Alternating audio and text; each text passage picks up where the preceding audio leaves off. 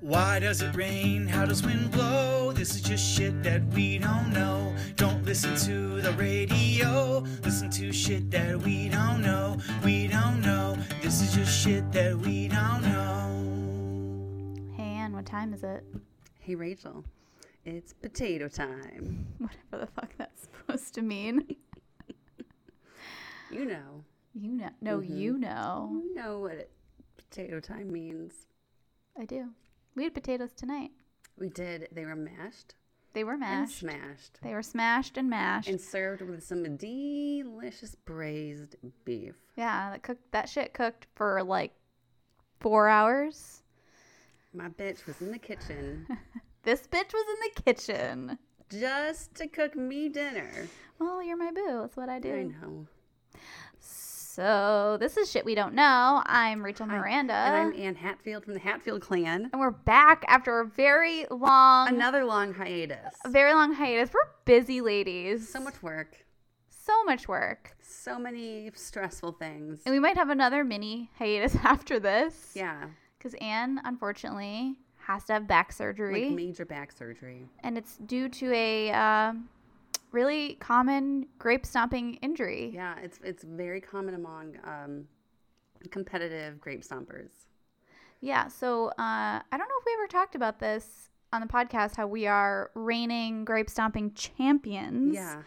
We won last year, and this year we came back, defended our title, and won again. Mm-hmm. And unfortunately, Anne suffered from a spinal injury. Horrible spinal injury. Which happens all the time to the greatest grape stompers in the world. Yes, like as everybody knows, like Carlos. Who's Carlos? Luciano. Ah, yes. Carlos The Luciano. I mean, no one talks about Lucille Ball having this really bad spinal injury. No one ever talked about it. She wasn't that good, but I heard that Ethel, she was like bedridden for like at least 12 weeks. Ethel actually wasn't in that episode. Wasn't she in the fucking... Who was with her? It was some Italian woman. Oh, it was the grape lady? Yeah. It was that not lady, Ethel. Well, okay, but that lady, she was bedridden. She for was. 3 I mean, months. Ethel had it just by proxy. Right. Yeah. Right. That's why she, yeah. I'm going to sneeze. Bless you. Fuck you. No, It works. You're not supposed to say that. You're not supposed to prevent someone from sneezing. It means there's something in your nose that needs to come out, like dust or something. Who have you been hanging around? I have allergies. So we're back, and Oh, yeah. So I have surgery next Friday. so we'll try to do another episode before then, but who knows? Knowing how wonderfully we keep our promises as to the frequency of the episodes we put out. I know we were on a roll when we first started, and we've set a goal that we'll hit episode 25 at the 1 year mark, which is the end of January. Yeah. We're gonna do it, and we've plotted out quite a few episodes, so we're ready. We have some fun things in store for you kids. We do. I think our next episode's gonna be really good. If it all comes together. I think it will. I think we're gonna. Our goal for our next episode is to have a guest or two. Mm-hmm. We're not gonna tell you what the topic is. Why would we? It's all a mystery, except for this episode, which is a part 2 Or part deux. since this is Napoleon. very French. It's very, very French. Very French. So this is part 2 of Napoleon. So we talked about some of his nonsense about a month ago. Yeah. And we're back to finish the story and go through probably the more exciting part. Or we'll see how exciting his that uprise is. and downfall. Yes. All within one episode. Yes, it's going to be very long. This is going to be a long one. There's so going to be a lot strap in. If you like army strategy. If you like pina coladas, that's what I thought you were going to start doing. But you didn't. No. Nope. This is not full of Jimmy Buffett lyrics. It's not. This is full of Words we can't pronounce. strategies, military strategies, Tactics. battles. French words we don't know how to say. Geography we know nothing about. Yeah. We're going to try to tell you this story the best we can. And hopefully not put everybody to sleep. Hopefully. I think we're going to make it pretty fun. Jury's out. Let's get this shit started. Let's. So let's pretend that you've just listened to part 1. So you're Right. totally up to date. You know what's Yep. going on. So where we left you last time, we told you that our boy Nappy was licking his wounds from his retreat to France in 1801 and losing the Rosetta Stone to the Brits. However, I did some I did more research and found that some of the dates and facts in the documentary contradict other sources. That's so sad. Yeah, like history.com and shit like that. But I mean, okay. I checked a couple different All right. sources and found the rights, and the dates matched up. It wasn't too far off. It was just like a couple years off, but that's not why he left Egypt. Okay.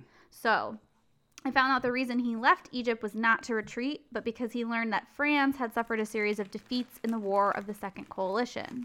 So on August 24th, 1799, so a couple years difference there, he took advantage of the temporary departure of British ships from French coastal ports and set sail for France, despite the fact that he had not received orders to do so. Well, He was going rogue. So unknown to Bonaparte, the Directory had sent him orders to return to ward off possible invasions of French soil, but poor lines of communication prevented the delivery of these messages. who's in the directory? That's their government. The Directory is their government. That's what it's called. By the time he reached Paris in October, France's situation had been improved by a series of victories. The Republic, however, was bankrupt, and the ineffective Directory was unpopular with the French population. The Directory discussed Bonaparte's quote-unquote desertion, but was too weak to punish him. They were all like, we're tired, whatevs.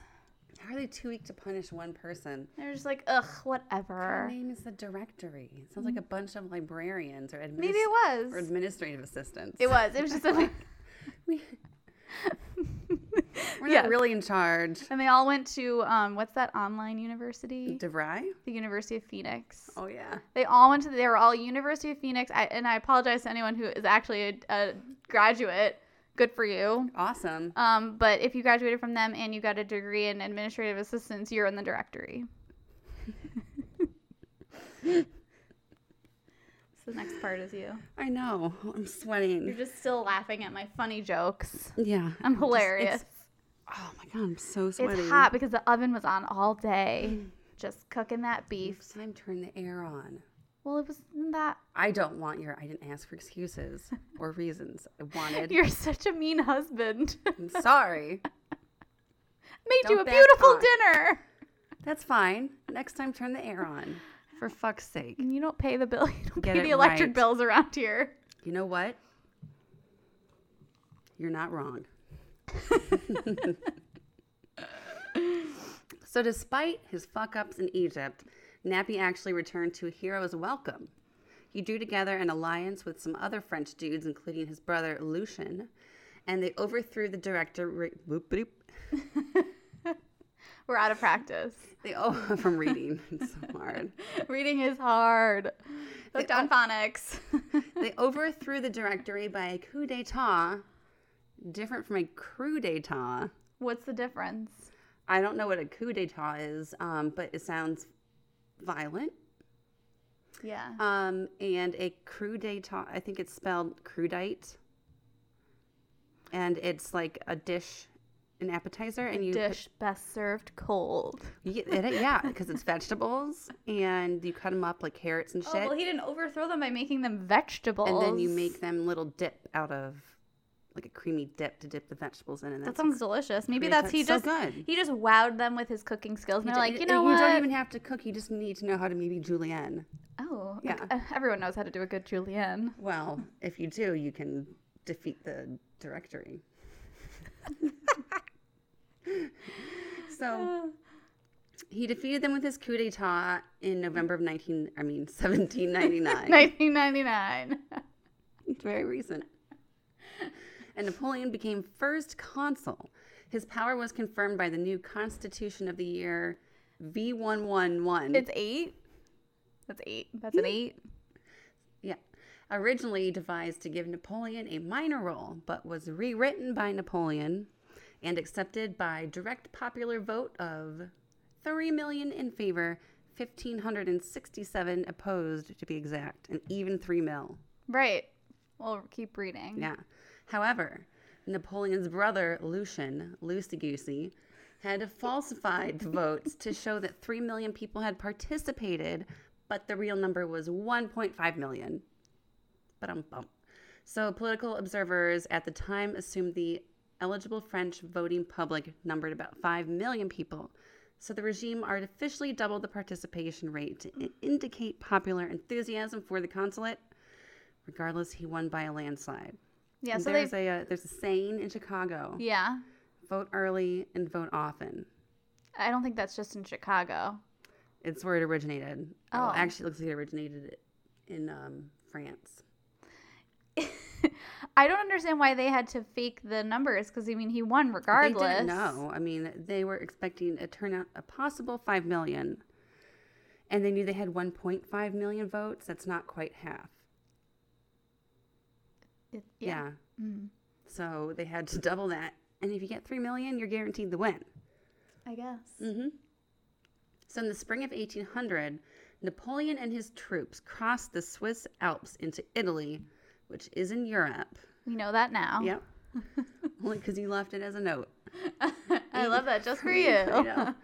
Aiming to surprise the Austrian armies that had reoccupied the Pennsylvania. The peninsula. when Napoleon was still in Egypt. I guess both armies were playing hide and seek because they couldn't find each other for a few days. Eventually, the two armies found each other at the Battle of Marengo on June 14th. Austria had the numerical advantage, fielding about 30,000 soldiers. Fielding, that's an adjective. Verb? Adverb. What is this, an English class? Just fielding about 30,000 soldiers, while Napoleon had about 24,000 French so, like, troops. Not that many more. That's not like a huge it's advantage. Like a fourth. A little bit more. I don't know. That math is not right. I mean, he did have a numerical advantage. I mean, and Austria did. When I say he, I mean Austria. Okay. So the battle began favorably for the Austrians as their initial attack surprised the French and gradually drove them back. Austria thought they had won the battle and their general retired to his headquarters around 3 p.m., leaving his subordinates in charge of pursuing the French, like the fucking administrative assistants who let Napoleon the directory win with his fucking crudites. fucking guys. Oh, top-notch generals those Austrians have. It's like a basketball player leaving before the fourth quarter is over because they had more points than the other team and just say, we'll let them do what they want. The game is not over until it's over, Rachel. I know. Yeah. The French lines never broke during their tactical retreat, and Napoleon constantly rode out among the troops, urging them to stand and fight. Late in the afternoon, a series of artillery barrages and cavalry charges decimated the Austrian army, which fled over not the Bermuda River. Bormida River back to Alessandria, leaving behind 14,000 casualties. Ugh, imagine that's a lot. Fucking smell Probably in a couple days. Probably was pretty smelly. The following day, the Austrian army agreed to abandon northern Italy once more with the Convention of Alessandria, which granted them safe passage to friendly soil in exchange for their fortresses throughout the region. German strategist and feed marshal. He was, oh my God. He was in charge of feeding them. He was in charge of the cow feed. I mean, the horses for their horses.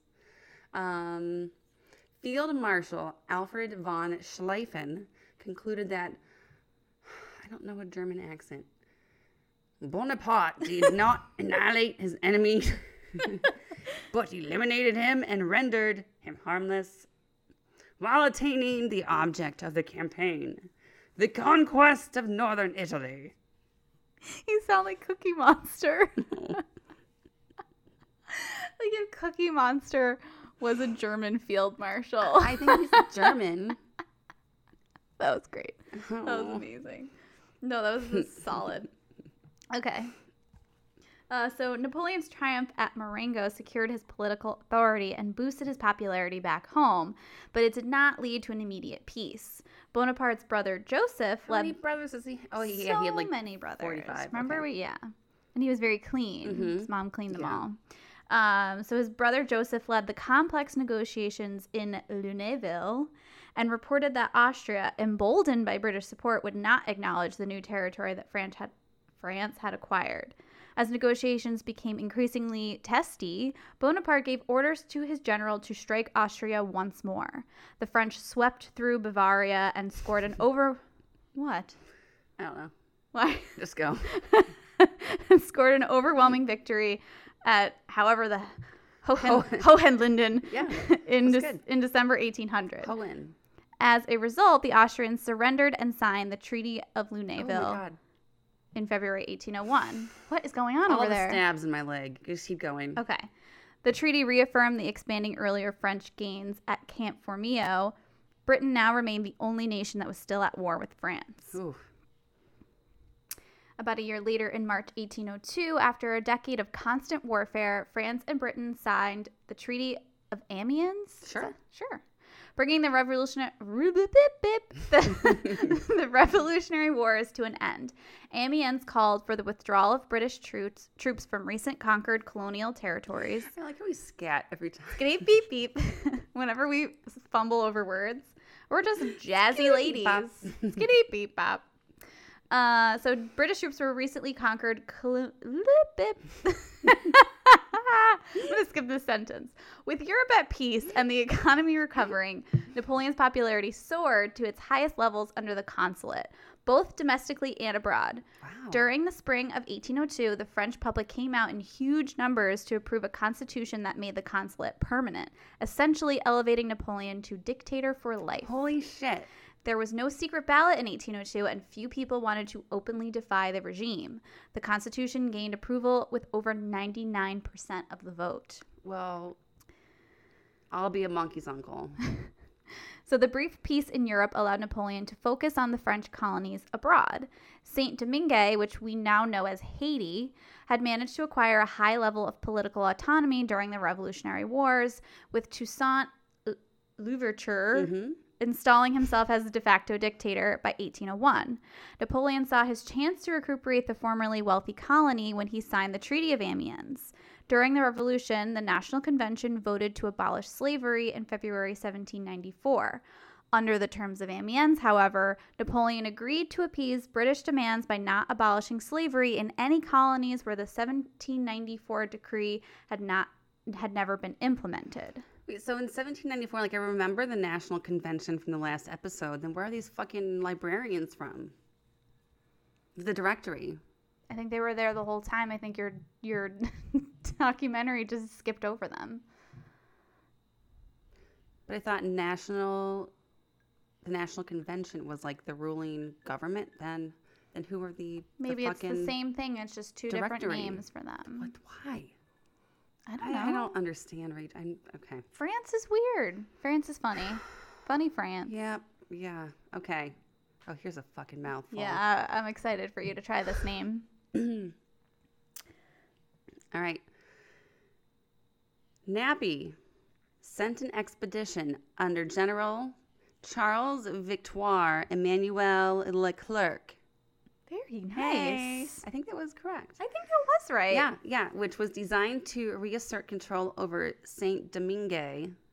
Although the French managed to capture Toussaint Louverture, the expedition failed when high rates of disease crippled the French army. What kind of diseases did you They didn't get their malaria shots, for one. That's true. Or I would say a lot of consumption. Cholera. Any venereal diseases? Lots of those. All lots. of them. Rampant in Haiti, and the heat brings it out. Ugh.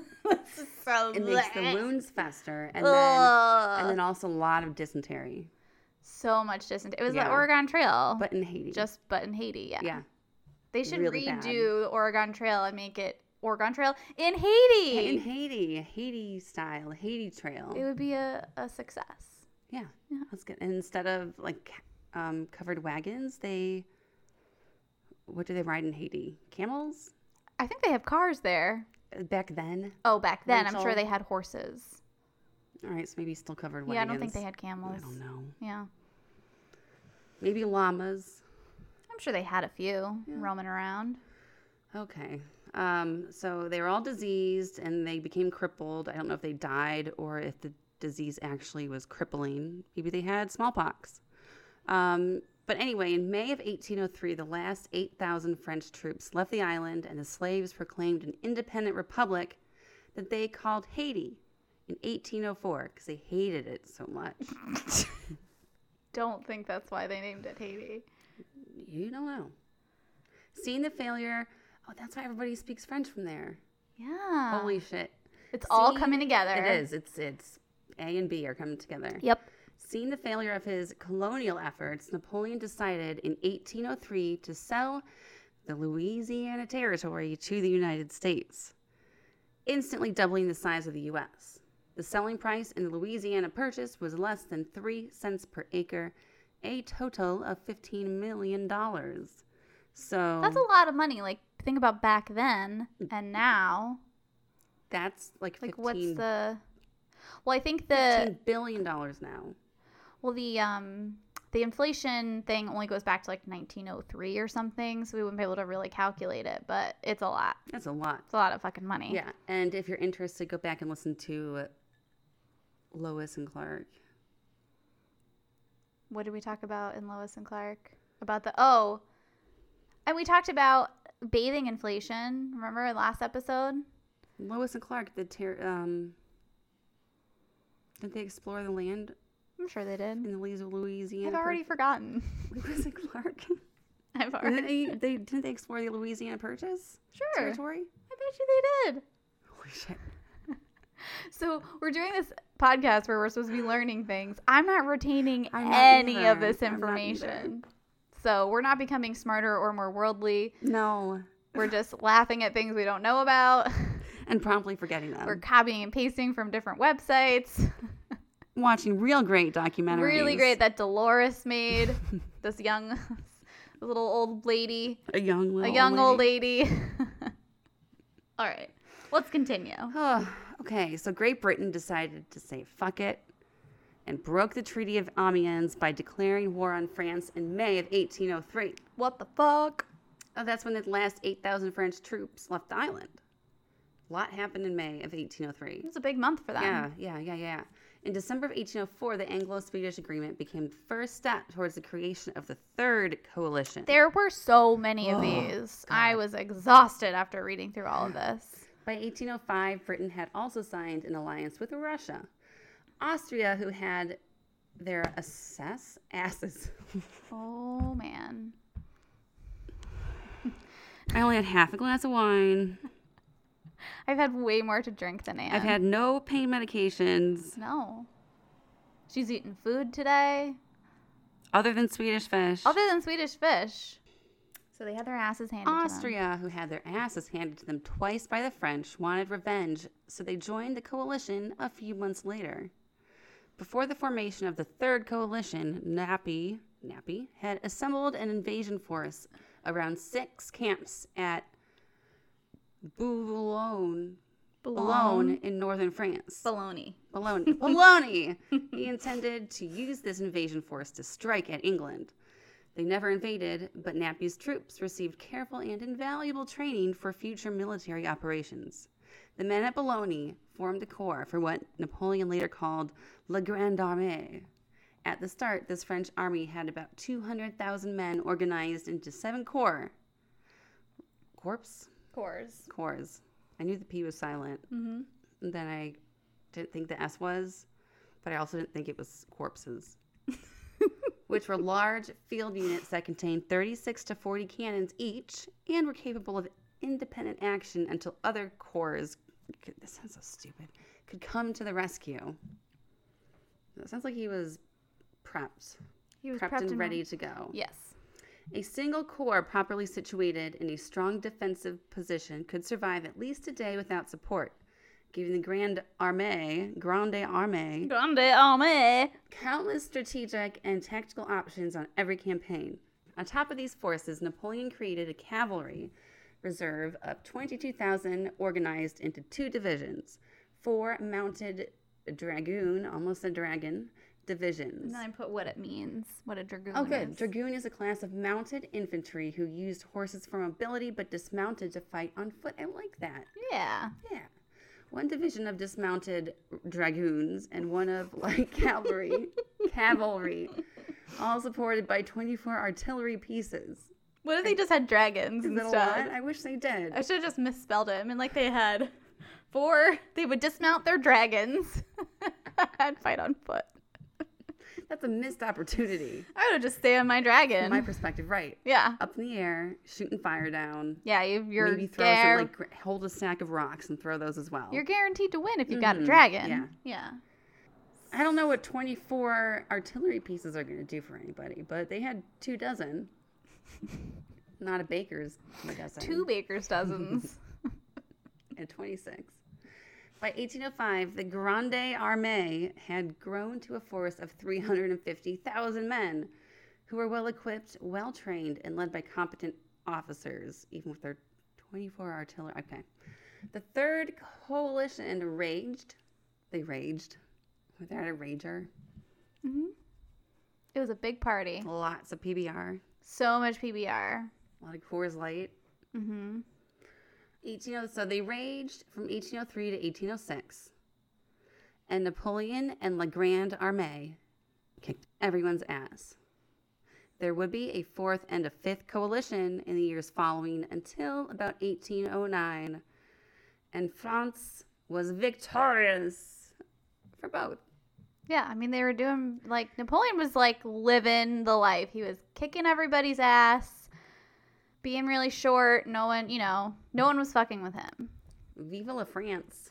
Things are about to get a little dicey. Dicey time. So we're going to get into the good stuff, which I know Yeah. everyone's been waiting Just for. waiting for this shit. Napoleon's invasion of Russia. Whoop. So this is where shit starts to go downhill. So the French invasion of Russia, known in Russia as the Patriotic War of 1812 and in France as the Russian Campaign. Since it happened in Russia, I think we should call it the Patriotic War of 1812. Let's. Okay, so it began on June 24th, 1812, when Napoleon's Grande Armée crossed the Niemen River in an attempt to engage and defeat the Russian army. Napoleon was trying to get Tsar Alexander I of Russia to stop trading with the British in an effort to pressure the United Kingdom to sue for peace.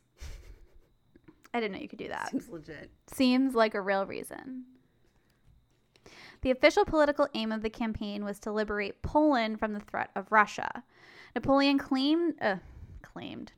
named the campaign the Second Polish War to gain favor with the Poles and provide a political pretext for his actions.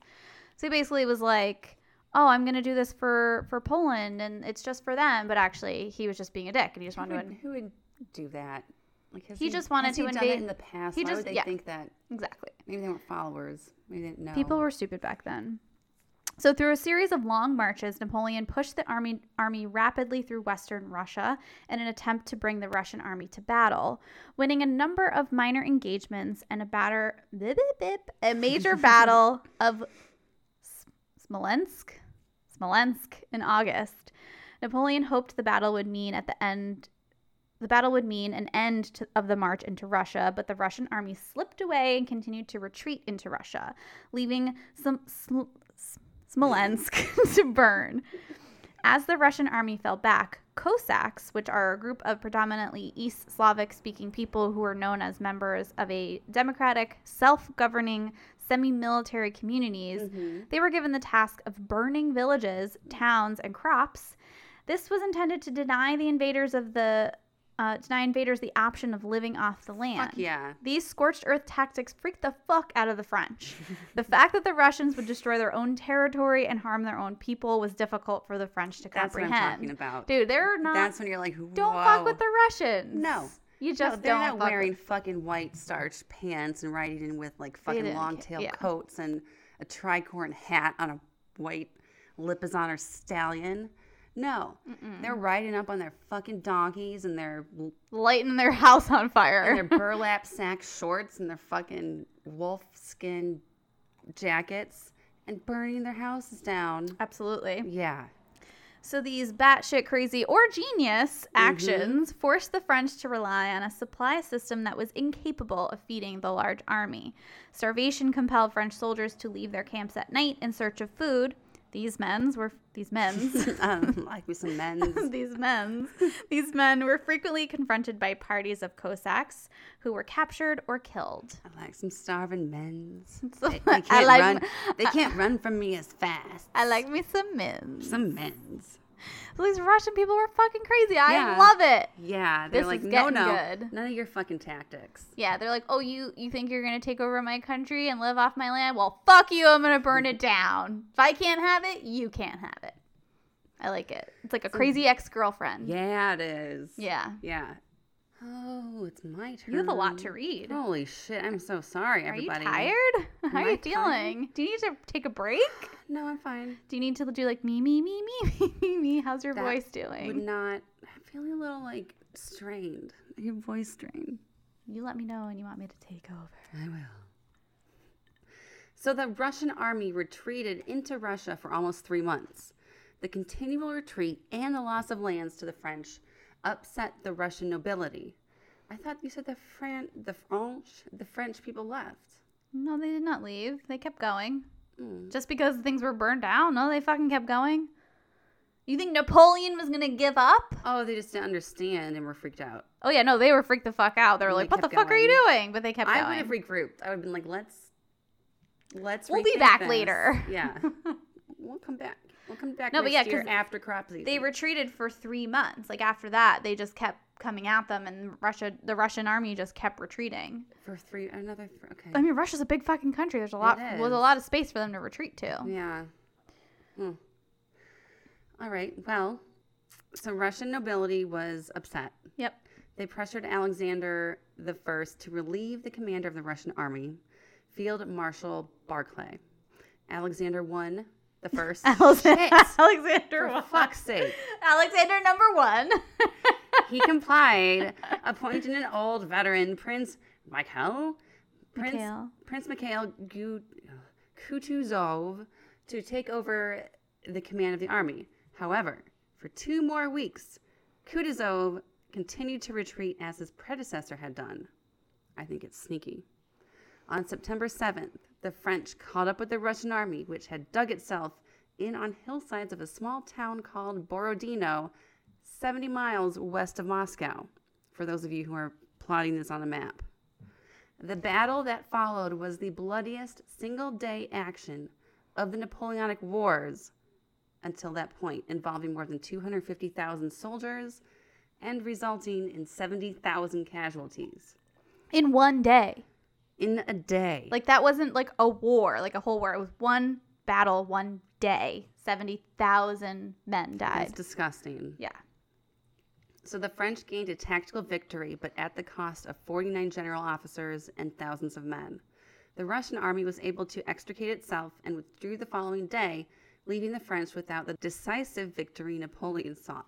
Napoleon strolled into Moscow a week later, and the Russians, who apparently love fire, did another super fucked up thing. The Russians had evacuated the city, and the city's governor, Count Fyodor Rostopchin. It sounds like you said Theodore. I think it's Fyodor. Count Fyodor. Fyodor Rostopchin. Oh, we're butchering this. Rostopchin. Rostopchin. No. We gotta make it Russian. Rostopchin. Rostopchin. Fyodor Rostopchin ordered several strategic points in Moscow set ablaze. Napoleon's hopes had been set upon a victorious end to his campaign, but looks like they had been set on fire. His victory in the field did not yield him victory in the war. The loss of Moscow did not compel Alexander I to sue for peace. And both sides to sue for peace. I don't know. I'm so confused. It must mean something different. I think they both don't have shitty lawyers. I think it means to do it like a treaty. Okay, yeah. This is just a really roundabout way to get to peace.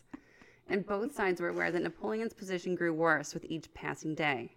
After staying in Moscow a month, Napoleon moved his army out southwest toward. They actually took southwest toward.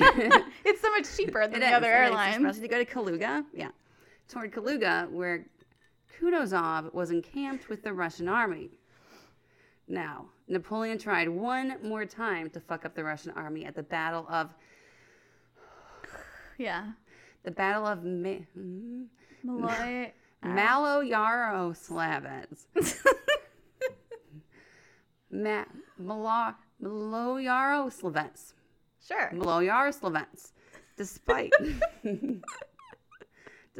having the upper hand, the Russians retreated, confirming that the Russians would not commit themselves to a pitched battle. No, sir.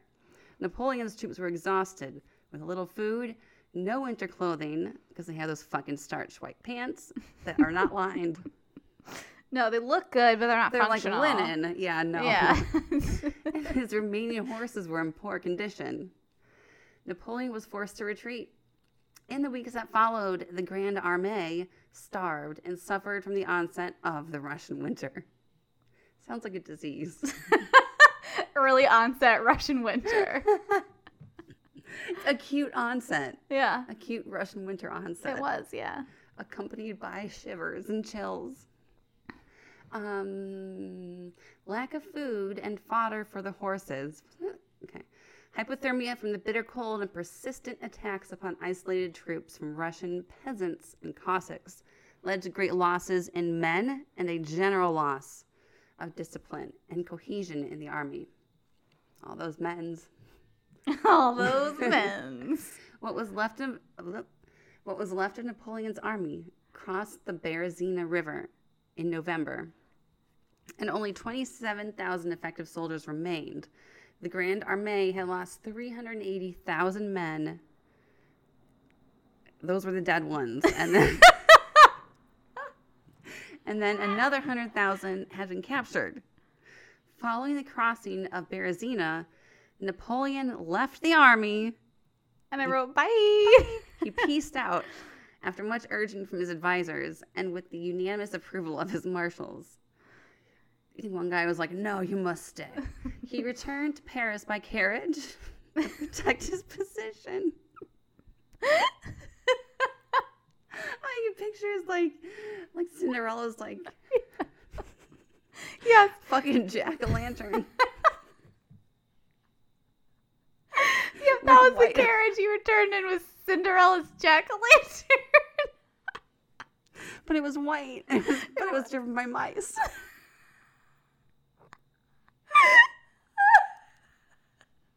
Oh my god. Okay. Carriage. Okay. So the campaign effectively ended on December at midnight. And when he returned my carriage because he just wanted to protect his position as emperor. And it did end at midnight because that was when the spell was broken. He wasn't a princess anymore.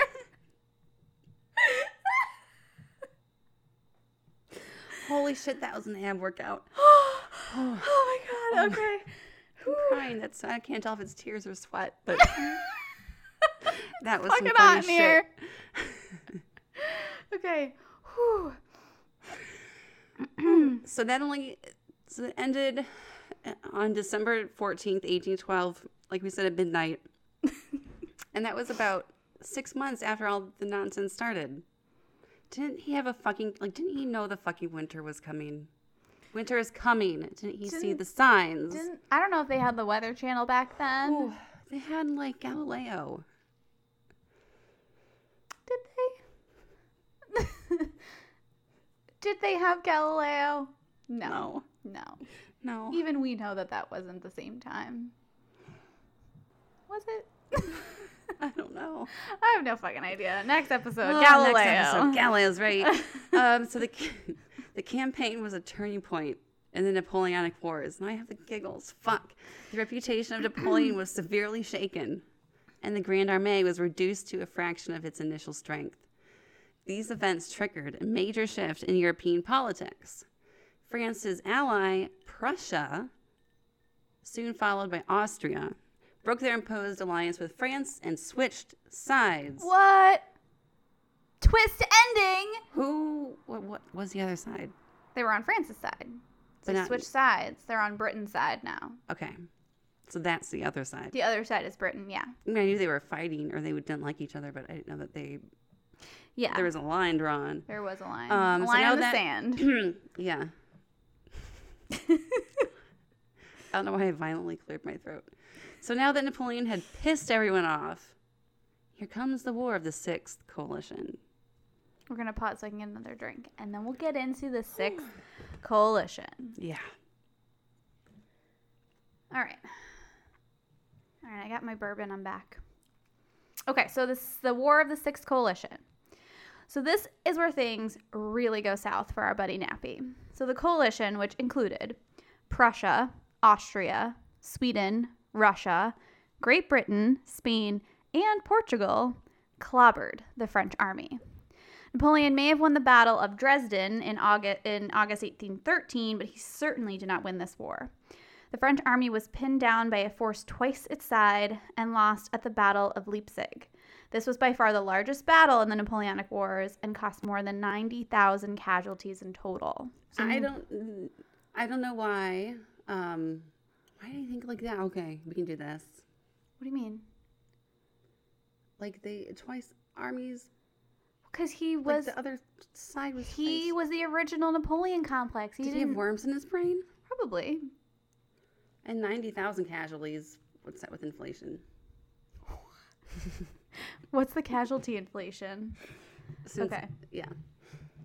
So the Allies offered peace terms in the Frankfurt Proposals in November 1813. The terms were that Napoleon would remain as Emperor of France, but it would be reduced to its quote-unquote natural frontiers. Sounds exciting. That meant that France could retain control of Belgium, Savoy, and Rhineland, while giving up control of all of the rest, including all of Spain, the Netherlands, and most of Italy and Germany.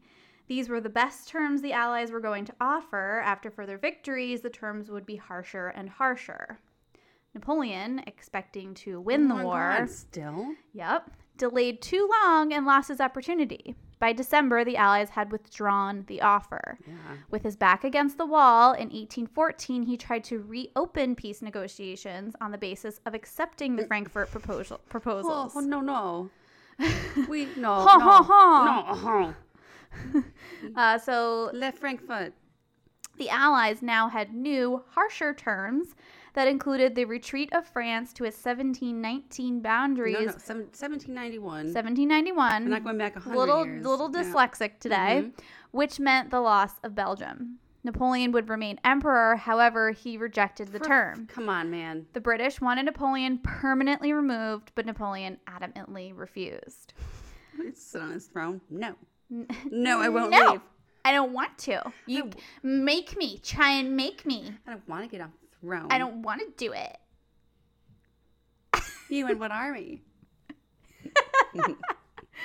Okay, so Napoleon withdrew back into France. His army reduced to 70,000 soldiers. God. He faced more than 3 times as many Allied troops. Never fight the Allies. The French were surrounded. British armies pressed from the south, and the other coalition forces positioned to attack from the German states. Napoleon won a series of victories in the 6 Days campaign, but these were not significant enough to turn the Did tide. they feel bad for him? Were they trying to give him a false sense of security? I feel like that's probably the case. Maybe. The leaders of Paris surrendered to the coalition in March 1814. I like how I have like 2 paragraphs and you have like one. Well, I do it in the Bart voice, that's why. Okay. a So you quote. really split this up funny. Okay. So the fall of Nappy the dictator. A sad, sad tale, which we are about to tell. Tell me the tale. I will tell you the tale. Alexander told the Senate. It's like the Senate, right? Why don't you just fucking write the Senate? But it's French. Oh. Alexander told the Senate that the Allies were fighting against Napoleon, not France, and they were prepared to offer honorable peace terms if Napoleon were removed from power. The next day, the Senate passed the Emperor's Demise Act. I could have left the French words in there, but I deleted it and just kept the English translation. Thank you. You're welcome. Which declared Napoleon deposed. I thought that said deceased. Not yet. A good idea. Napoleon had advanced as far as Fontainebleau when he learned that Paris was lost. When Napoleon proposed the army march in the capital, his senior officers and marshals mutinied. Dun, dun, Can dun. you imagine, like, all of them turning around, and he has his arms crossed. He's, like, stomping his foot. He's- I don't get it. On April 4th, that's Grant's birthday. Oh. 1814, led by Michael Ney. Mikhail. Isn't that Mikhail? Michel Michel. Ney. Who's they confronted Napoleon. Everyone His else. offers. Everyone it's the else. mutiny. His senior Yeah. offers. The senior officers and marshals. Okay. Yep. So Michel Ney and the other mutinous marshals and officers. Yeah, they all were like- confronted Michel's mutinous marshals. They had like an intervention. Sounds like a great punk band name. Say it again. Michel's mutinous marshals, just mutinous marshals, or Michel's mute. All right, so when we start our band. Whatever. That's it. That's the name. That's the one. Got it. And we'll play at the Loose Caboose.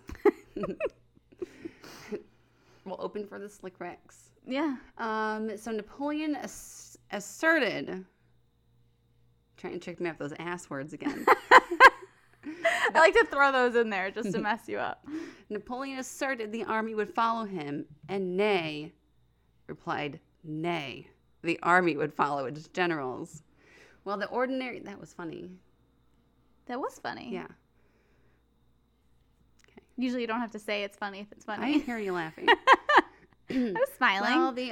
While the ordinary soldiers and regimental officers wanted to fight on without any senior officers or marshals, any prospective invasion of Paris would have been impossible. Bowing into the inevitable on that same day, Napoleon abdicated in favor of his son. He is a kid? Yeah, he has a wife. Yeah. We don't really talk about it because Barely showed up to his wedding. Okay. he was busy. Yeah. Yeah, okay. However, the Allies refused to accept this because they feared that Napoleon might find an excuse to retake the throne. Napoleon was then forced to announce his unconditional abdication only 2 days later. And Rachel, what did he say? What was his quote? I don't think this was his quote, but this is a quote. Oh. The Allied powers have declared that Emperor Napoleon was the sole obstacle to the restoration of peace in Europe. Emperor Napoleon, faithful to his oath, declares that he renounces for himself and his heirs the thrones of France and Italy, and that there is no personal sacrifice, even that of his life, which he is not ready to do in the interests of France. Oh, Barty, I don't know. I don't understand a word you said or what it means. It's so just- many big words. it's- It's ours, restoration, renounces, He's just that's ready. the terms of his, when he abdicated. All right. So, It's okay, a fancy hold way on. of saying you're not the emperor So anymore. his man's sole obstacle to restoration of peace. He's faithful to his oath, declares. So he was not unfaithful to his oath, but he still renounces for himself. Yeah, and his heir is saying him or his son can't be the emperor of Right. France or Italy. And he won't be killed for it. They just really, Yeah. he agrees to just fucking go. Yeah, they're like, get the fuck out of here, man. You fucked it Right. all up for all of us. All right. Well, he's lucky he didn't get his fucking head chopped off. Right, exactly. So in the Treaty of Fontainebleau, the Allies exiled him to Elba, an island of 12,000 inhabitants in the Mediterranean. Maybe this is France's island. This is 12 France's island. Yep, 12 miles off the Tuscan coast. They gave him sovereignty over the island and allowed him to retain the title of emperor. This is so sad. They kind of like threw him a bone. They did. They're like, you little rotten, Like, you really fucked it up for everybody. wormy-brained man. Should have never invaded Russia. We're not gonna But you're fucking psychotic. We're not gonna kill you, but we're gonna put you on this island. But you get to be emperor. It'll be really cool. Over these poor 12,000 people. I know. Like, what happened to them? Oh, Lord. Let's find out. That would be a good episode. Ugh. So Napoleon attempted suicide with the pill he had carried after nearly being captured by the Russians during the retreat from Moscow. But its potency had weakened with age, and he survived to be exiled with his wife and son. While his wife and son. Oh, they didn't stick with him? Oh, they went to Austria. Yeah. Fuck. Yeah, so his wife and son went to Austria. He was exiled by him, without them. I can't blame them. I mean, He wasn't around a lot anyway. he wasn't a very good husband. Yeah, no. In the first few months on Elba, he created a small navy. Oh, he can't stop. This is really sad. Can't stop, won't stop. I don't get it. It's just a thing people say. Who? I don't know, people these days. It's like supposed to be a motivational thing. Oh, I haven't heard that one. Well, I just said it, so now you have. I'm not motivated. But he sure was. He created a small navy and a little army. He developed iron mines and oversaw the construction of new roads. It's like the app version of a really cool like RPG video game on your PS11 or your So he made well-built computer. roads.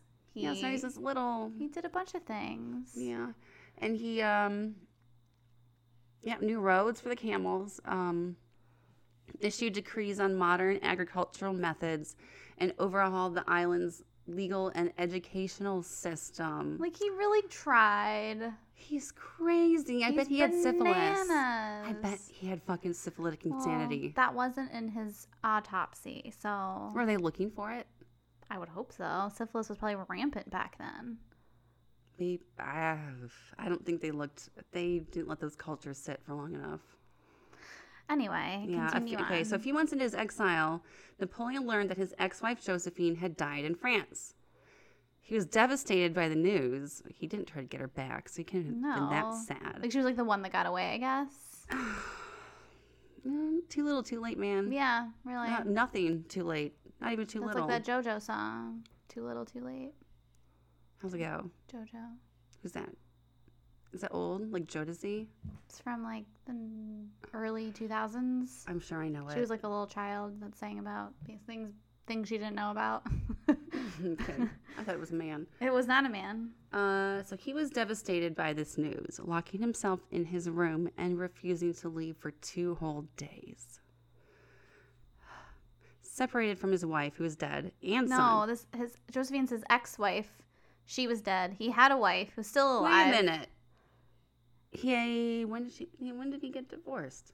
I don't know. Him and Josephine are not together anymore. He's got a different wife. Josephine de Beauharnais. De Beauharnais. Yeah, no, they're not together anymore. He's got a different wife. Oh, his ex-wife died and he's all fucking upset. Yeah. And so he's separated from his current wife and son, who had returned to Austria. So I thought his ex-wife was the one who went to Austria and like just happened to be now his ex-wife because she fucking left to Austria and he's on fucking Elba. Huh. Okay, so now separated from his real wife and son, who had returned to Austria, cut off from the allowance guaranteed to him by the Treaty of Fontainebleau, and aware of the rumors he was about to be banished to a remote island in the Atlantic Ocean, Napoleon escaped from Elba in the brig Inconstant, fitting, on February 26, 1815, with 700 men. Men's. Albans men's. 2 days later, he landed on the French mainland at Golfe-Juan. Yeah, I guess. Doesn't sound French. And started heading north. The 5th Regiment was sent to intercept him and made contact just south of Grenoble? Not Chernobyl. Chernobyl. Grenoble on March 7th, 1815. Napoleon approached the regiment alone. Ooh, this sounds very dramatic. I'm so excited for you to read this. I wonder if it was foggy. It was like definitely like fog. It was like the fog was like rolling in behind him. Yes. Okay, so Napoleon approached the regiment alone, fog rolling in behind him. It was early morn, around 5 a.m. The mist still shone on the dewy branches and the grass. He dismounted his horse, and as the lone soldier when he was within gunshot range, shouted to the soldiers, "Here I am! Kill your emperor if you wish!" The soldiers quickly responded with, "Vive l'Empereur!" Ney, who had boasted to the restored Bourbon king, Louis the XV111, 18th. that he would bring Napoleon to Paris in an iron cage, affectionately kissed his former emperor with tongue and forgot. I knew it! I just felt their sexual tension through this whole story. I really hope they were happy after this. And over and again. So, mid-makeout session, he forgot his oath of allegiance to the Bourbon monarch. Didn't put him in a fucking iron cage. Nope, arm in arm. They skipped together towards Paris. No, they held hands, like fingers intertwined. And I really think they held them up in the air, or yes. just like. I think they were just like being swinging. Sweet and like affectionate. I think they skipped every once in a while. Do you think they took off their shoes and socks to be barefoot in misty fields? They just like wanted to feel the wet grass between their toes. Do you think they rolled down a hill like into a valley over and over again? I mean, wouldn't you? Yes. After you just reunited with your one true love? Yes. Okay. All right. So they frolicked towards Paris with a growing army. Oh, they like supporters behind them. Yeah, like a parade. Yeah, like in a movie. Like in a movie. Like in Ferris Bueller's Day Off. Isn't like everybody like aren't they? They do a parade where he sings "Twist and Shout," but then they leave the parade. And no one goes with them. Oh. There's something else I'm thinking of where that happened. Okay. Might have been a dream. All right, so the unpopular Louis XVIII fled to Belgium after realizing he had little political support and no little man in an iron cage. On March 13th, the powers at the Congress of Vienna declared Napoleon an outlaw. Oh. I feel it's like... He's single, ladies. He's a bad boy, guys. He's an Yeah. outlaw. Ooh, I like me an outlaw. Bad. He's a bad boy. You're so bad, nappy. With your nappies. 4 days. Diapers. 4 days later, Great Britain, Russia, Austria, and Prussia each. My voice is cracking. You're going through puberty. It's okay. I am. All this talk about gross men making out. They pledged. Yeah. Okay. So they pledged to put 150,000 men into the field to end his rule. Yeah, like they weren't fucking around. No. So Nappy arrived in Paris on March 20th and governed for a period now called the 100 Days. How long was it? I think it was 100 days. Yeah, give or take. Maybe like 101, 99. But they just is that the second part of the movie, or the second? Yeah, it's a sequel. That's 101 days. 101, like instead of 101 Dalmatians. You read my mind. By the start of June, the armed forces available to him had reached 200,000. Like, Ooh. that's how, like... God, he must have fucking strong-ass pheromones. He just must be I feel like he's probably very charming. People said he wasn't, though. But how else would you explain these people following him? And, I mean, Maybe he was such found the Pied Piper's loot. I don't know. All right. So he decided to go on the offensive to attempt to drive a wedge between the oncoming British and Prussian armies. The French army of the north crossed the border into the United Kingdom of the Netherlands. I thought they crossed the frontier. I'm sorry. It doesn't matter. They did. They crossed the frontier. Okay. What did I say? The border. That's the same thing. I'd say the frontier I seems think more it's the same exciting. Okay. The frontier. Mm-hmm. Okay, so Napoleon's forces fought the coalition armies commanded by the Duke of Wellington and the Gebhard... Liebrecht von Blücher. At the Battle of Waterloo on June 18th, 1815. Wellington's army withstood repeat attacks by the French and drove them from the field while the Prussians arrived in force and broke through Napoleon's right flank. God. Gotta break through that right flank. Yeah. Napoleon returned to Paris and found that both the legislature and the people had turned against him again. These people are so wishy-washy. I know, like, pick a side. We love you. We hate you. Red or over. Realizing his position was untenable, he abdicated on June 22nd in favor of his son.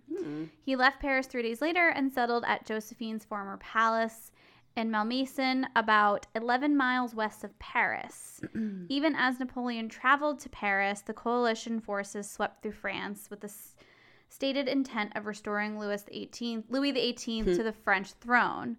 When Napoleon heard that Prussian troops had ordered to capture him dead or alive, he fled to Roquefort, He was an outlaw. considering to escape to the United States. British ships were blocking every port. Napoleon demanded asylum from the British Captain Frederick Maitland on HMS Bellerophon on July 15th, 1815. Oh, shit, girl. So tell us where they actually put him. So, Britain kept Napoleon on the island of St. Helena in the Atlantic Ocean. Which is what he thought they were going to do. Yeah. Yeah, so this is Britain's island, not France's island. Right, and It's over 1,100 miles from the west coast of Africa. I was like, is it Seychelles? Like, is this actually what Seychelles is now? I wonder. Did you look at it? Is it on the west or the east? No. Anne and I have this ongoing dream that we quit our jobs and move away to Seychelles, which is an island off the coast of Africa. We're going to declare it as we're going to raise a flag. We would raise a flag. We would essentially be the empresses of Seychelles. Empress Rachel. Empress Anne. Time for tea. I don't really like tea. Time for coffee. Time for bourbon. And coffee. I do like coffee. Yeah, I wonder if it is.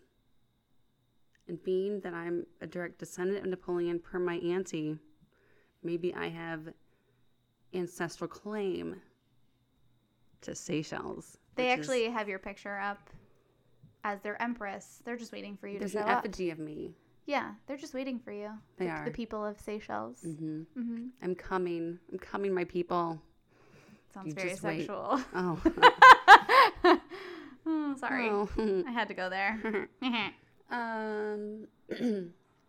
So Napoleon was moved to Longwood House. Yep. No joke needed. No joke there needed. in December 1815.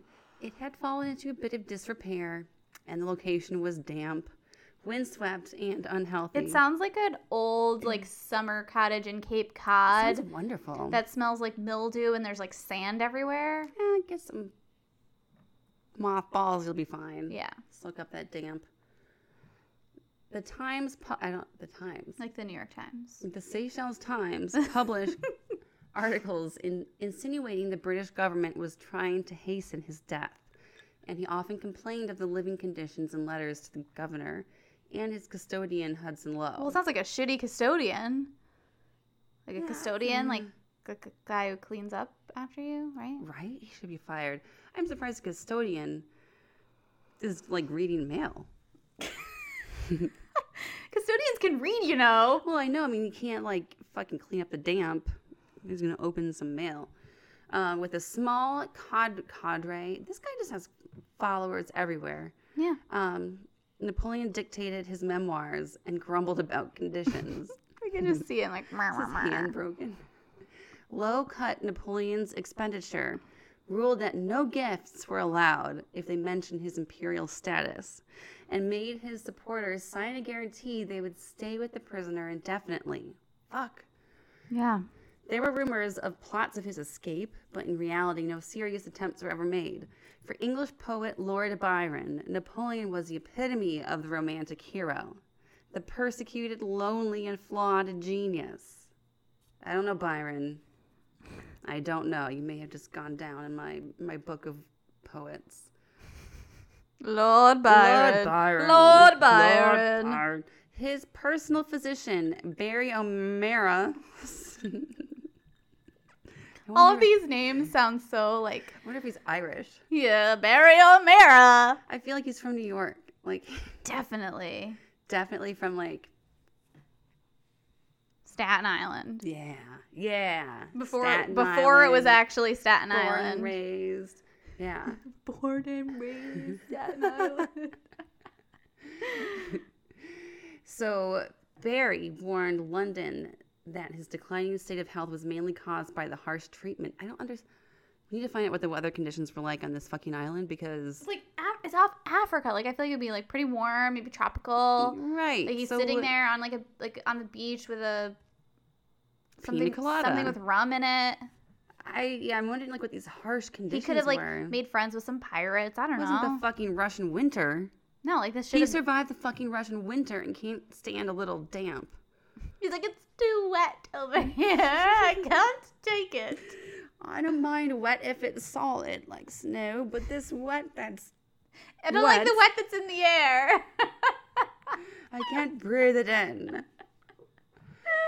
So Napoleon confined himself for months on end in his damp and wretched habitation of Longwood. In February 1821, Napoleon's health began to deteriorate even more rapidly, and he died on May 5th, 1821. And his last words were, France, l'armée t'armée, Josephine. Which translates Which translate to France, army, head of the army, Josephine. Fucking stupidest last words ribble rabble ever. Doesn't make any babble. Which Fucking, kind of supports your syphilis theory Yeah. that his brain was just riddled with syphilis. France, army, head of the army, Josephine. Come on now. You can't even Yeah. make a complete sentence on your deathbed. You're gonna fucking talk about Josephine, your ex-wife. What about your current wife? who you showed up to? You weren't very What a dog. like the wedding. You're like, oh, I have this to do. I'm gonna show up 2 I hours have late. to invade Russia. Can we get this Can we get over this with? over with? I have to go to Italy and stuff. I have to ride in a carriage like Cinderella. So Napoleon's original death mask. I'm so excited about this. I want a death mask. Like when I die, in my will, I will be like, I need a death mask. I'll do it. Because it sounds so fucking I cool. will fucking decoupage the shit Decoupage out of the your face. shit out of my face. Yes, thank you. Yeah. So Napoleon's original death mask was created around May 6th. In his will, he had asked to be buried on the banks of the Seine, but the British governor said he should be buried on St. Helena in the Valley of the Willows. That Which sounds sounds lovely. really nice. Oh. Like, who doesn't love a nice willow tree? Oh, and a valley of them, no less. Yeah, like a whole valley. Yeah. Beautiful. Bury me there after my death Definitely. mask. Mm-hmm. So in 1840, Louis Philippe, The Philippe. first. Oh, not I obtained permission. Louis Philippe the First obtained permission from the British to return Napoleon's remains to France. And on December 15th, 1840, a state funeral was held. His remains would be placed in St. Jerome's Chapel, where it remained until the tomb designed by Louis Visconti was completed. In 1861, Napoleon's remains were entombed in a porphyry It's a sarcophagus. stone sarcophagus in the crypt under the dome at Les Invalides. Where you belong. All right, so we're going to end this episode talking about the cause of Napoleon's death. Finally to the good stuff. So, the cause of his death has actually been very highly debated. Oh. So, the original cause of death was determined to be stomach cancer, which was the same disease that caused his father's death. Mm-hmm. So, there was suspicion that his death was not caused by stomach cancer, but by deliberate arsenic poisoning. Arsenic was used as a poisoning during the era because it was undetectable when administered over a long period. I wonder what led them to believe So, these things back then. Okay, go ahead. there have been modern studies that have supported the original autopsy finding. So in a 2008 study, researchers analyzed samples of Napoleon's hair from throughout his life, as well as samples from his family and other Did you contemporaries. save like hair from every single haircut? Yeah, like he put them in little Ziploc baggies and just, Yeah. kept them. So all samples had high levels of arsenic, approximately 100 times higher than the current average. According to these researchers, Napoleon's body was already heavily contaminated with arsenic as a boy, and the high arsenic concentrate in his hair was not caused by intentional poisoning. People back then were constantly exposed to arsenic from glues and dyes throughout their lives. Maybe he had Mad Hatter's disease. Maybe. Some mercury going on. Yeah. So studies published in 2007 and 2008 dismissed evidence of arsenic poisoning and confirmed evidence of peptic ulcer and gastric cancer as the cause of death. What was the evidence? Well, he had an ulcer in his stomach. He had a peptic ulcer. Did they keep that stomach on ice after he died? Well, because of the high level of arsenic in his body, his body was very well preserved when they moved it from place to place. Yeah. Mm-hmm. Yeah, that sounds legit. And I'm sure that the autopsies in the 1800s were top-notch. Very well documented. Very well documented. They weren't just psycho murderers that were like, I want to cut up a body. It's going to be really fun. And that's Napoleon in a nutshell. So I don't really see how he was like a dictator. Well, I mean, he was crazy. He was batshit crazy. He was fucking sounds crazy. Like a dick, but I mean, he started wars with so many countries. I'm not putting him on the level of fucking like Stalin or. I mean, think about the number of people that died. Yeah. I mean, think about the casualties. Not but even he's not like a Hitler. No, I'm not putting Napoleon. No. I don't. No, I don't think. I don't think he like he wanted to be like Julius Caesar or whoever fucking Marco Polo or whoever the fuck he was talking about in the first Alexander the Great. Not the same. I don't think you can put Napoleon and Hitler in the same category at all. I think that Napoleon wanted to conquer all of Europe. He wanted to be the emperor of everything, and he wanted to conquer every country. And that's like a lot of men's dreams. But he was the one who actually fucking went out and tried to do it, and he caused a lot of brouhaha. He did. And he, they exiled him twice. They were so fed up with him. They could have killed him the first time he came back. But they were so fed up with him because he's the emperor. Like, you can't just kill the emperor. I guess you could. I mean, I don't know. You can. I don't know the rules. But I'm saying he just started wars with whoever he wanted because he wanted to rule everything. Which is horrible. He was power hungry. I think he just really liked war too. Right, which is kind of sick. Of course. And when I say sick, I don't mean like sick. Like, I don't mean like a good way. I mean, it's like disgusting. We don't speak like that. No one's ever heard us say sick in that vernacular. I'm not a 1970s skater. No.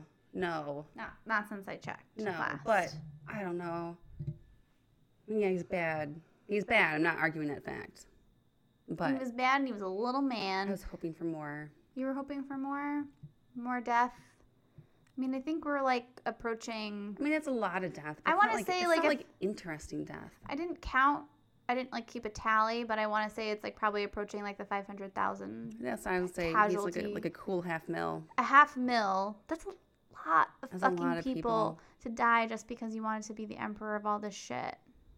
Just you wanted to acquire countries and land and be a dictator, and people were afraid to vote against him. They didn't, because there wasn't a secret ballot and all that stuff. His brother just doubled all the votes. Well, no, there wasn't. Remember when they... Yeah, I do remember that one part. Remember that part? Yeah, there wasn't a secret ballot. It's not like now where you can just vote and no one's going to know it was you. So, yeah, that's Napoleon. That is Napoleon. Well, we hope you enjoyed it. This is our first two-parter. Yeah. And we'll be back next week with a really special episode. I really think that this is going to be if it works out. I think it will work out. I really do. I'm going to harass the people that we asked to join us. But I think it's going to be really interesting to people our age.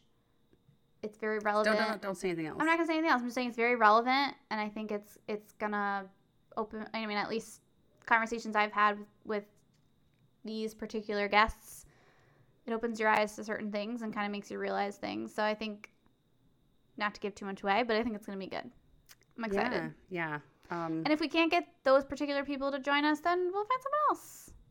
Yes, we will. We know people. So let's hope this happens before said surgery. It will. Let's make a goal. All right. Let's. Well, thank you everyone for listening. Thanks to everybody. Follow us on Instagram, Shit We Don't Know Podcast @gmail.com is our email. Wait, what's our... It's at Shit We Don't Know is our Instagram handle. Good. Our Gmail is Shit We Don't Know Podcast @gmail.com. We are going to start dabbling in maybe some Facebook or Snapchat. So yeah, check us out. We keep saying that.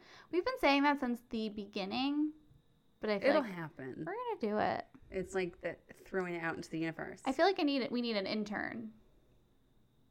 We need an intern who's going to do all our research for us and manage all of our social media. If you want to intern for us, email me at shitwedon'tknowpodcast@gmail.com. Email us. Right, yeah. Or Rachel, whatever. I mean, you have the password. You could check it if you know wanted. All right. Well, thanks, everybody, and we will talk to you soon. See you soon, guys. Bye.